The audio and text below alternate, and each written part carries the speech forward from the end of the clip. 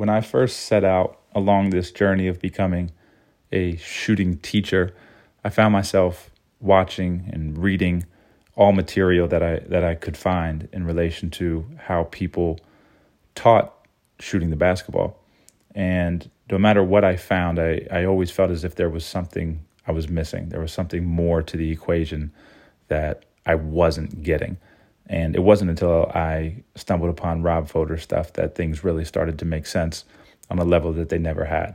It was like all of these years I had been collecting all of these dots, and they were finally starting to connect.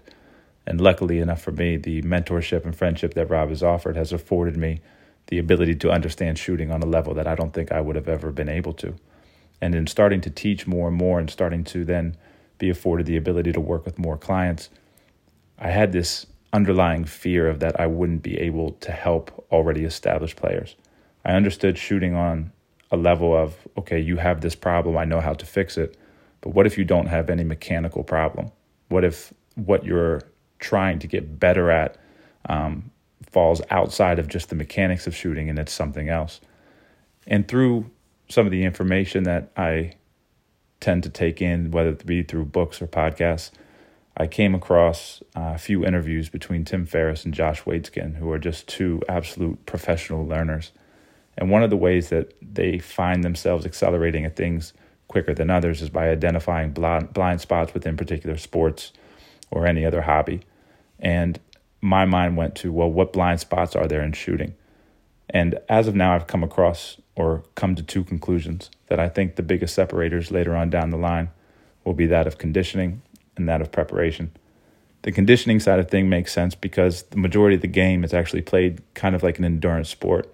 We train for the explosive moments, and they're very, very important. But overall, the game is just nonstop movement. And how well trained are you from a cardiovascular standpoint in between those moments of when we are exploding? And I would venture to guess that the majority of us aren't trained that well.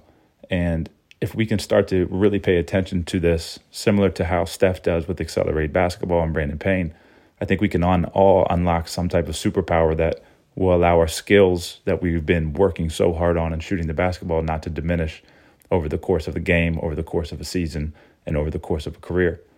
When it comes to the preparation side of things, I think it's something that we all can get really good at. There's nothing that says that somebody that's 5'2" can't be just as good at preparing as somebody who's 6'8". It's one of those unique things that when you start to relearn how to move and how to prepare and just how important that is, it flows into the shot and what we're capable of in ways that I previously never thought about. So within those two areas, if you could attack them full on and really just make that your primary focus, on top of obviously the other things, I think you have a really good chance at separating yourself from the rest of the pack later on down the line.